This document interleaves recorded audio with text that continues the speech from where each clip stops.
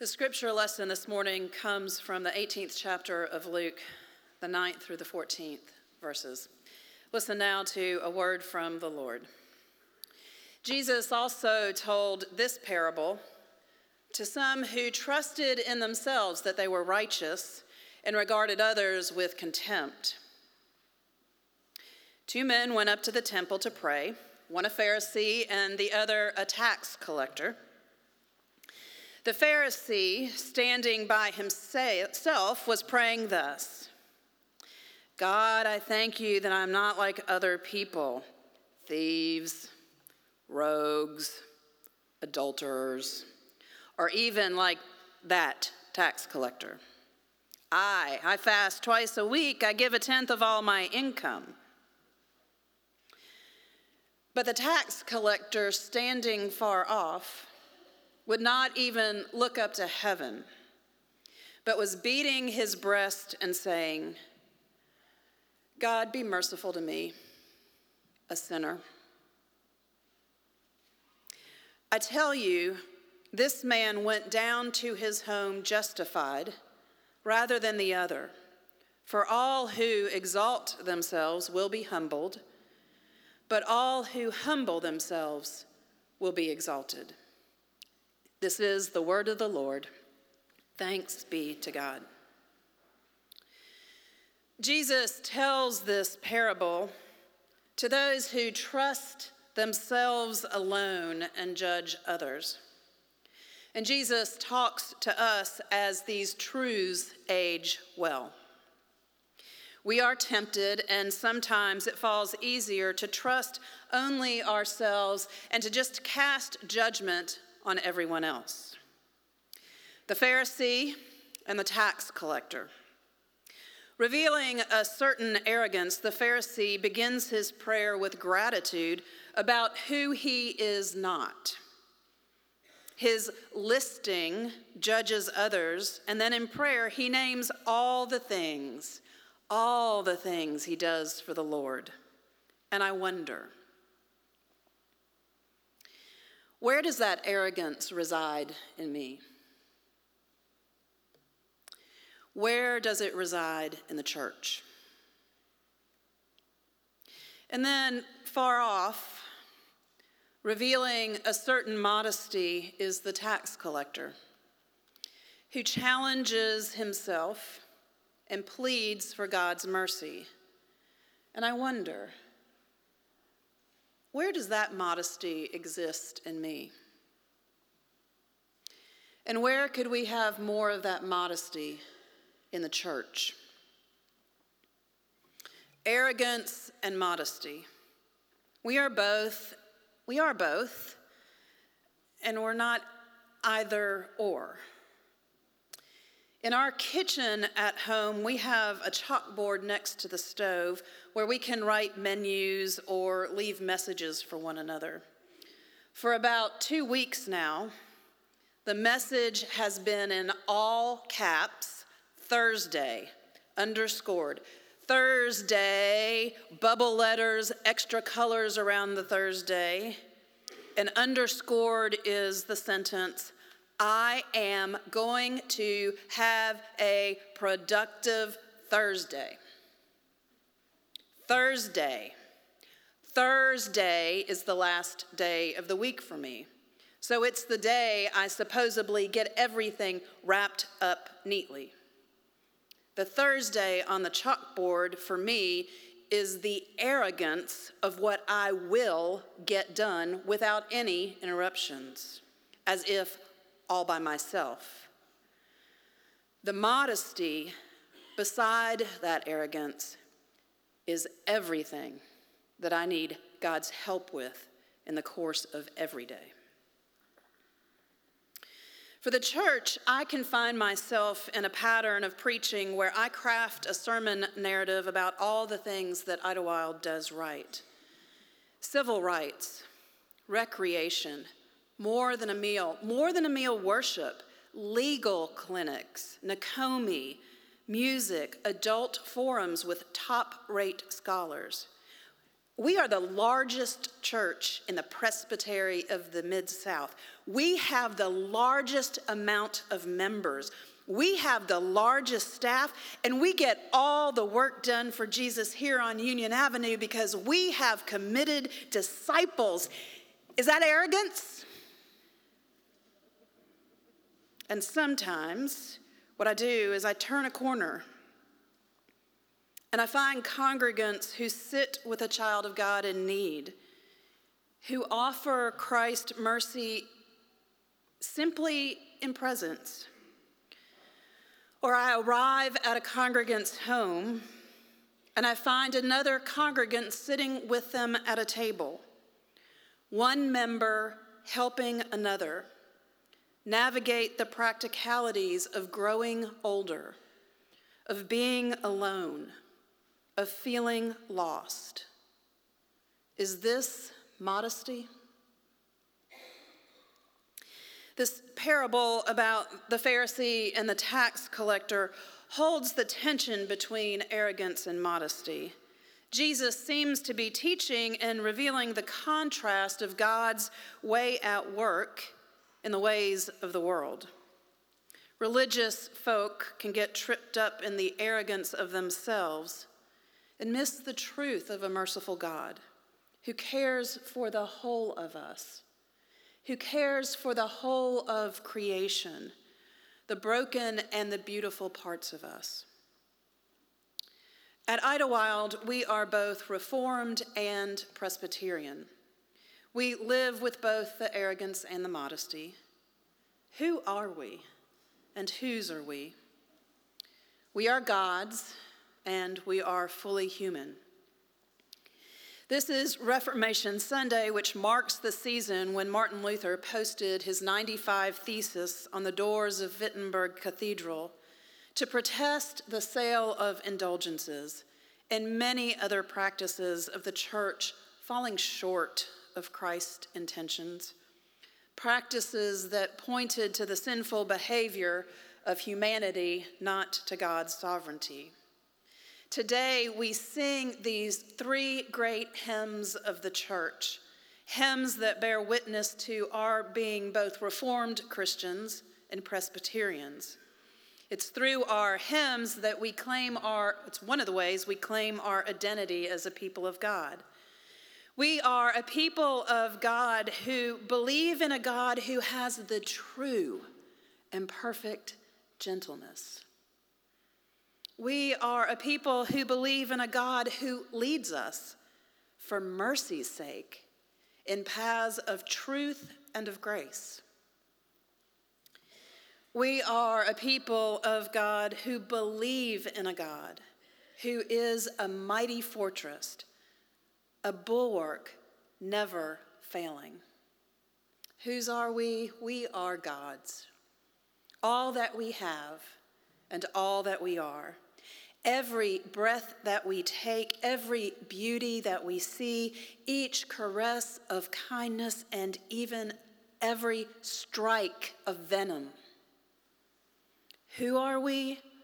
We are children of God, perfectly imperfect, and we belong to a sovereign God. As Reformed and Presbyterian, we hold to several tenets or ideas, and we have historical documents, our confessions, which help us to name who we are and whose we are with Christians throughout the centuries. We believe that God is sovereign, the ruler of all our years and even every breath. And we place our trust in the possibility that in every moment of our lives, we are in the presence of a living God. And we entrust our lives and all whom we live. No, not all whom we live. All whom we love. We entrust these people, these creatures, and all of creation to a sovereign God. And we place our hope in the truth that in living and in dying, we belong to God. We live as if God's true and perfect gentleness is for us. The Heidelberg Catechism begins with a question. What is your only comfort in life and in death? And the answer is that I'm not my own, but belong body and soul, in life and in death, to my faithful Savior, Jesus Christ. It's my interpretation, but I want you to hear the whole of the answer. What is your only comfort in life and in death? That I am not my own, but I belong body and soul, in life and death, to my faithful Savior, Jesus Christ. He has fully paid for all my sins with his precious blood, and he has set me free from the tyranny of the devil. He also watches over me in such a way that not a hair can fall from my head without the will of my Father in heaven. In fact, all things must work together for my salvation, because I belong to him. Christ, by his Holy Spirit, assures me of eternal life and makes me wholeheartedly willing and ready from now on to live for him. As God's nature is sovereign, as humans, we are sinful and we're totally depraved. As Christians, when we speak about the human condition, we recognize our tendency towards idolatry and tyranny. We want to trust in our own ways. I've got that. It's all under control. Thank you very much. I don't need your help. Thanks. I'll get back with you later. I won't. We don't want to trust in Jesus Christ as our Savior. Who needs a Savior when we can call the right lawyer? We can get ourselves to the best doctors, best therapist. We can take care of ourselves by ourselves, right?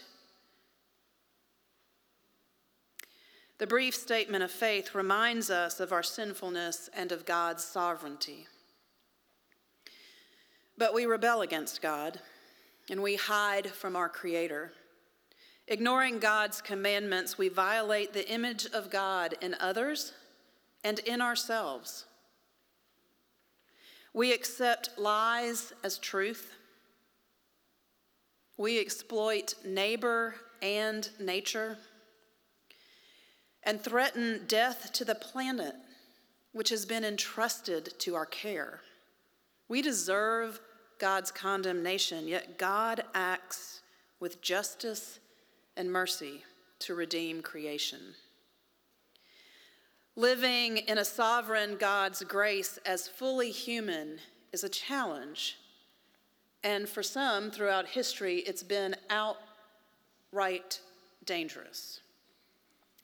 The Durans were a faithful family. They were French Huguenots, Protestants in the 16th and 17th century, who followed the teachings of the Protestant reformer John Calvin. They lived under the French crown in a time when being a Reformed Christian was perilous. The St. Bartholomew Massacre in 1572 saw the murder of up to 70,000 French Huguenots under the direction of the Queen. The Durans, as a family, read their Bible together in the evenings. They organized and attended assemblies that they called the Desert, where Huguenots came together to worship. Turned in by a neighbor, the mother of the family was arrested, imprisoned, and died in prison. The father, the son, and the daughter were also imprisoned.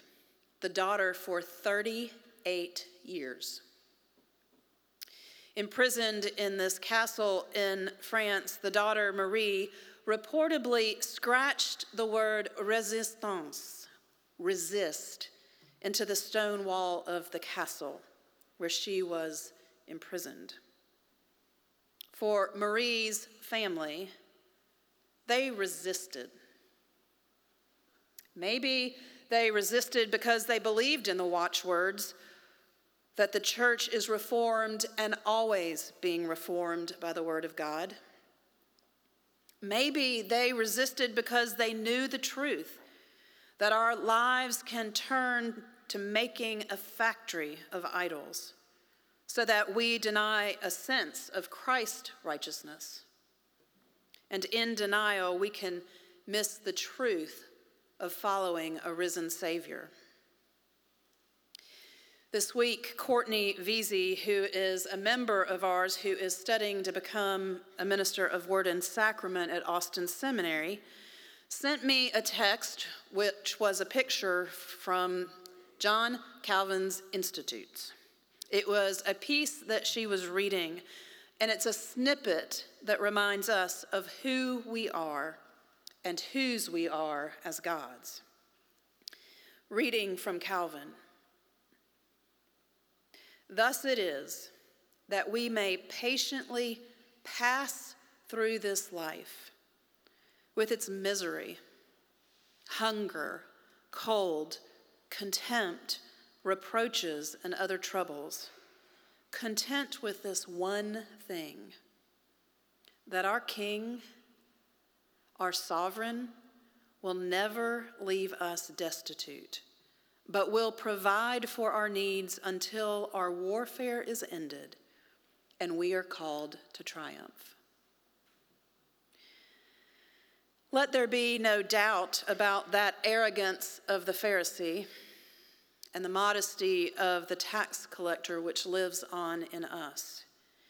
We might want to chalk up arrogant reminders which point to our sinful nature and confess in modesty our need for a gracious, merciful God. But here's what I know is true on this Reformation Sunday. It is true that the ways in which we serve at Idlewild, whether on the pastor nominating committee or at More Than a Meal, delivering communion or securing adult forum speakers, setting up legal clinics and preparing for an Advent collegium, passing plates as an usher, or coming as a new officer to training this afternoon, serving on the wedding committee last night, or helping to bury the ashes of one of our own this afternoon, or working with Micah, or writing a history book of the history of Idlewild. These practicalities, these are the ways that we are gathered and the ways that we serve, ways of resistance. Ways in which God in Christ calls us to serve as vessels, servants of a living Lord. We might not be, thanks be to God, locked up in a castle in France for 38 years, but we are to resist the ways of the world, the negativity and cynicism wrought by the whispering of doubt, and the distrust which is cultivated in uncertainty. We are to serve in faith, trusting in a gracious God who has the whole of our lives in his sovereign care. We belong to God. And to be reformed and always reforming by the word of God means an openness to the lordship of Christ, both trusting in his provision in our lives and his calling to us in service, without pretense and with great Reformation hope. To God be the glory, now and forever. Amen.